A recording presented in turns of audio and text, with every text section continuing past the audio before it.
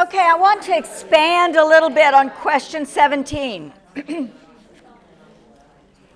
The whole concept of endurance. See, Paul writes that verse, for our light and momentary troubles are achieving for us an eternal glory that outweighs us all, outweighs them all, that gives us the idea of there's a purpose and there's a reward. Okay? And then in chapter 1, he had told us that the comfort we receive from God during our time of trouble produces in us patient endurance of that same sufferings we suffer. And I want you to think about a walk that you took, maybe a hike or run, whatever, that was very hard going. Maybe you didn't know it was going to be as hard as it turned out to be when you started out, but it was, at the end, it was worth it. Okay?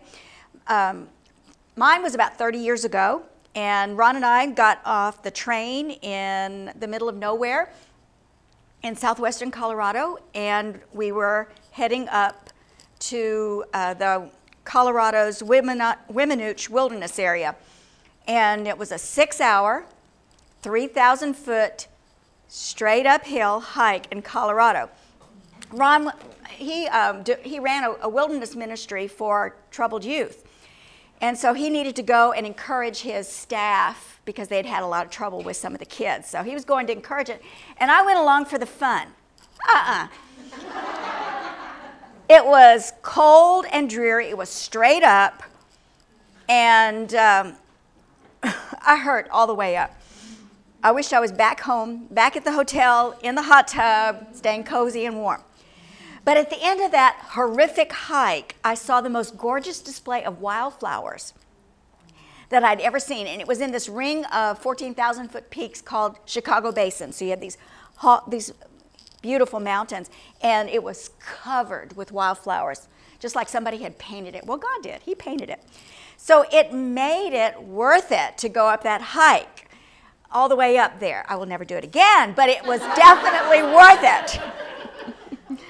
You know, Paul says for us that we go through these things and we develop patient endurance. And the Bible talks about endurance a lot, especially in the New Testament. So here's some truths about endurance. I just wanted to share these with you. Number one, endurance is good. The Greek word is hupomone. It means bearing under. It means you're holding up a load with staying power, stick-to-itiveness. It's the quality that enables you to stand on your feet when facing a storm head on. Like high winds blowing at you, but you're able to stand up. That's the idea of this bearing under.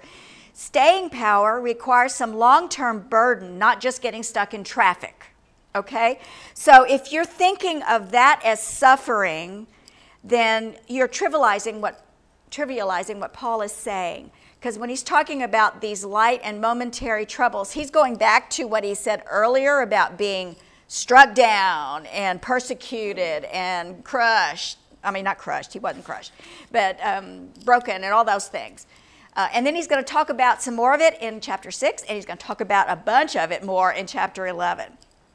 So it's something that lasts longer than an afternoon. And many of you know what I'm talking about. You have faced afflictions, troubles that have lasted maybe your entire life, maybe the life of your children, maybe someone close to you. You know what a long-term load like that is like. So endurance is good. Endurance makes us stronger. So if you think about osteoporosis, you know, where our bones get weaker and we start getting these Swiss cheese holes in them, especially as you get older, as women get older, that happens. And we try to prevent it. It's not good for anyone. We want to have strong bones, right? So everybody says you should have a regular intake of calcium and vitamin D. And then what else are you supposed to do? Exercise. Load-bearing exercise. Because when bone is stressed, it actually becomes stronger. Nutrition alone won't develop strong bones. And Bible study alone won't develop endurance. Only troubles that challenge your faith, that teach you to rely on God, Those do. Anyone want to say bummer with me? Are you book learners? You'd rather just learn it from the book? Yes, definitely. That's not how God works. Endurance is necessary to grow up into maturity. If you think about the process of growing children, or growing up for human children, okay? Teething. Teething is miserable, right? For the babies and for the mamas. Yes. But you have to let the children go through teething in order to have teeth so that they can do what? Chew food. Right.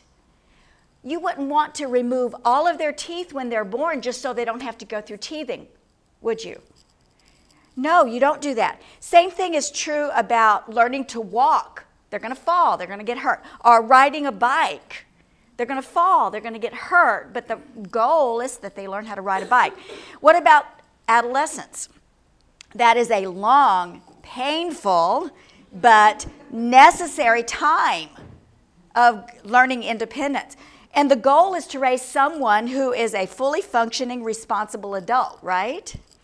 What if my daddy never let me go through anything that was hard, never let me go away from home, never let me experience challenges of personal decision making? I couldn't have grown up.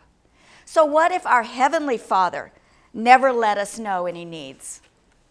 You know, if he didn't let me know any needs, I wouldn't know what it was like to rely on him.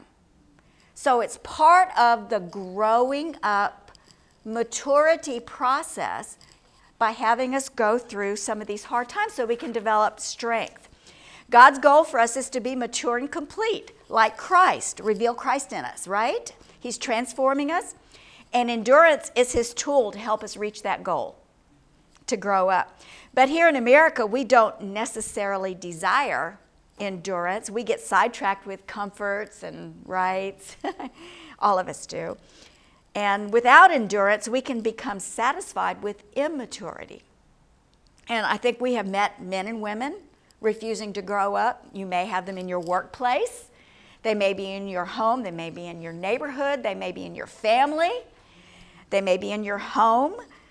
They've got a huge hurdle to cross when it comes to following Jesus. And that's what happens when we overprotect children from going through trouble so they don't develop endurance and maturity. So God won't do that. He wants to grow us up.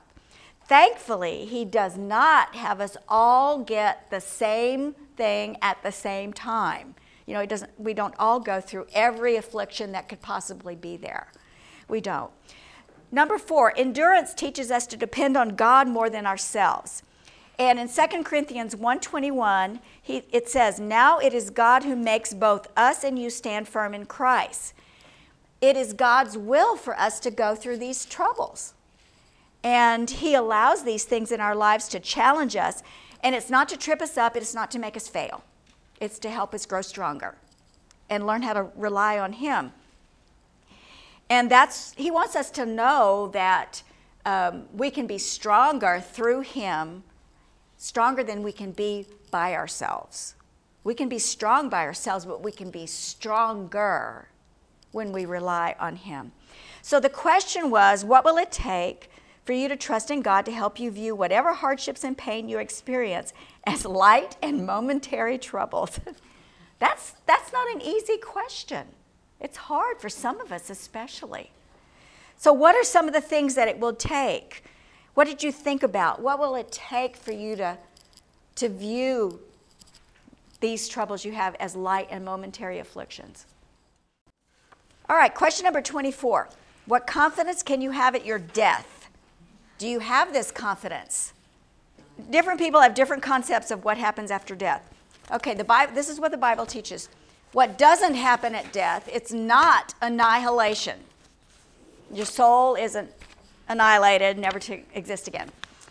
It's not soul sleep, where your soul goes to sleep and then whenever Jesus does the resurrection, it wakes up.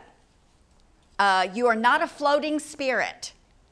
You know, the picture of floating on the cloud with your harp as a floating spirit. Nah, That was in our passage today. We get a heavenly body, a building from God, not a temporary tent. We get a building. It's going to be a good body. Okay, look forward to it. Not reincarnation. We die once and then there's the judgment. And it's not purgatory. There is no in-between place that we go between here and heaven, because who makes us perfect? Jesus does. God does. And when he looks on you, he already sees his son. At the moment you die, you are finished, perfected. And that's why you can go and be in his presence right away, which leads to what does happen at death. You fall asleep on earth and you wake up in heaven. I haven't experienced yet, but if I'd had, it would be a story. But that's what the Bible teaches. Falling asleep here on earth, waking up in heaven. We leave this earthly tent and its sinfulness, and we get a heavenly dwelling fashioned for us. And since Jesus wore clothes, I think we're going to wear clothes too. And do we get true clothes? I don't know. I was thinking about that on the way here. We aren't going to be naked, because it says we aren't going to be naked. All right?